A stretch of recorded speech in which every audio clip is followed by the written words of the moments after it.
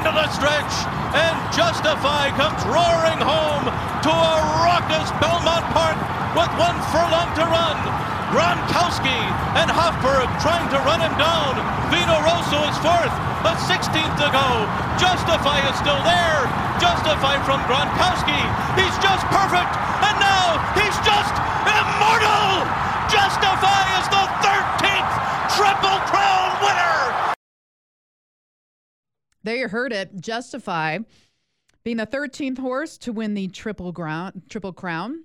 Did it at the 150th running of the Belmont Stakes. Let's get to the Altitude 950 hotline and bring in Arapahoe Park announcer Jonathan Horwitz, who we love to check in with on 950 anytime there's a big deal in horse racing. And Jonathan, this is a big deal. Just the 13th horse to ever win the Triple Crown.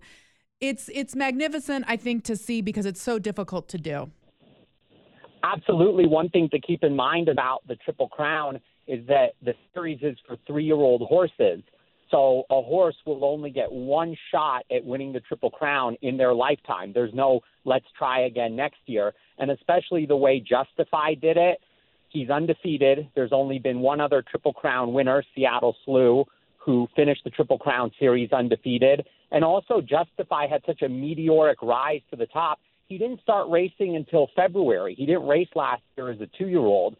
So he's risen to the top of horse racing, certainly in this generation, and I think he's one of the all-time greats too.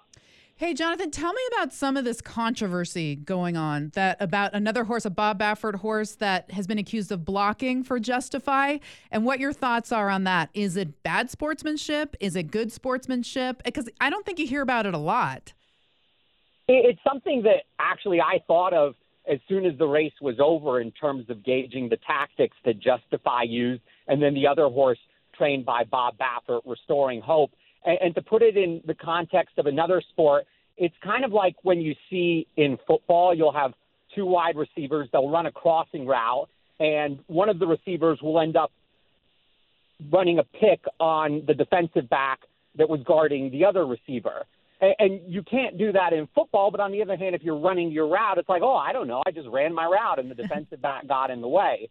Now, if you go back and watch the replay of the Belmont, the way it plays out is obviously Justify is the horse with the target on his back. So the big question going into the race was, is someone going to take on Justify early? And with the Belmont being 1.5 miles, the longest of the Triple Crown races, are they going to try and wear him down? And so the other Bob Baffert horse, Restoring Hope, breaks a little bit slowly, and the jockey sends him to the front. And frankly, what I think is that if there was somebody who was going to take on Justify, then this horse, Restoring Hope, was going to go with that other horse. Justify would have taken back, and then Justify would have had something to run at with his stablemate in front. When nobody took on Justify, then the other Bob Baffert horse goes a little bit wide and then kind of comes back to the inside and pins one of his main rivals, Bravazzo, towards the rail, sort of sending the message, look, if you want to now pass Justify, you got to go outside of both of us. So I definitely think Restoring Hope was a bodyguard for Justify.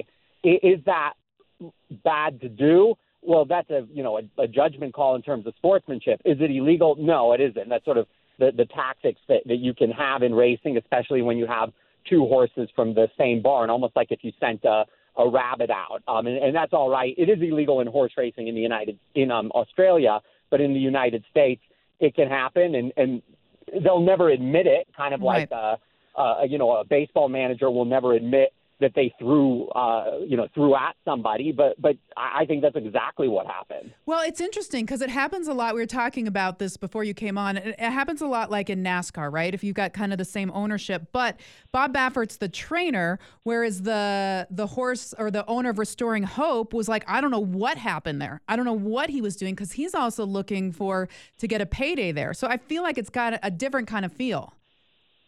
You're absolutely right about that, because while they do have the same trainer in Bob Baffert, there was a different owner, and obviously the other owner, he wants to go out and win the race.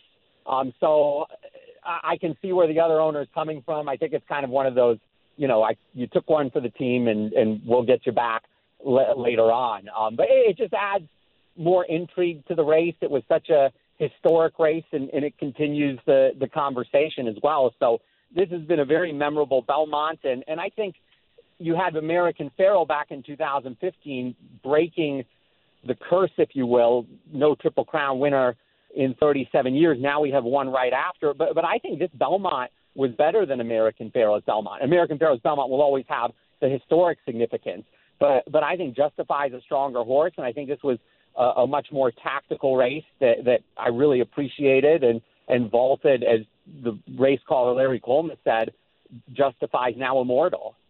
So Justify, I read, is going to take a little bit of a break and then keep racing, because it looks like the ownership said that they want to share the horse with the public by racing him. Is that smart to do?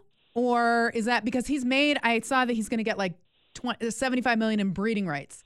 Like there's enough money to be made right now. But is that kind of, what horses do, or do they take a break and just retire them? It depends what angle you want to look at it. If you look at it as a business decision, the number for which his breeding rights were sold, $75 million, I've heard even up into the $80 million, whatever it is, it's an enormous number. And really, Justify doesn't have to do anything more to increase his reputation. This is about as good as it's going to get.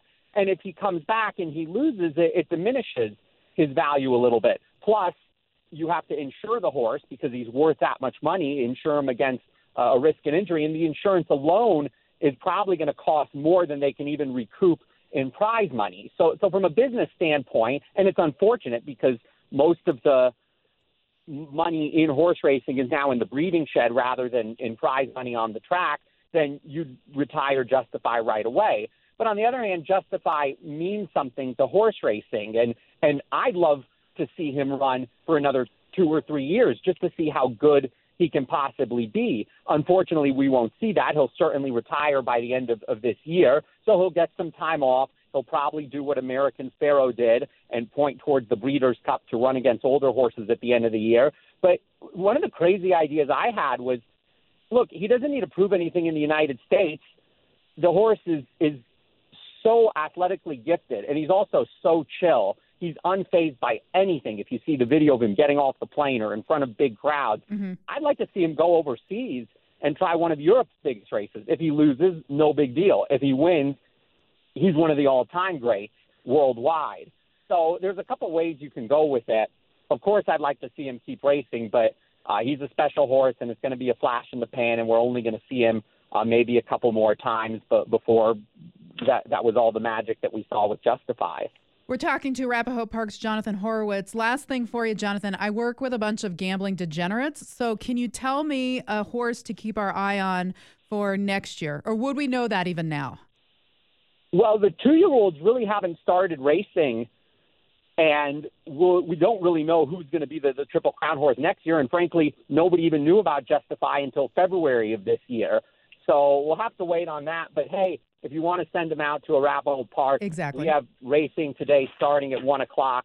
And remember the name Galactic Princess when you see her at Arapahoe Park, because she's become the sort of queen, the superstar of the local horses in Colorado, while Justify is the superstar of the United States national horses. Okay, very good. So if you go out there to Arapahoe Park, which is so much fun to head out there and get out there, it's a perfect time to do it. Galactic Princess is the horse that we are going to keep our eye on. Thank you, Jonathan, for joining us. It's always great to get your perspective after these big races, and especially after Justify wins the Triple Crown.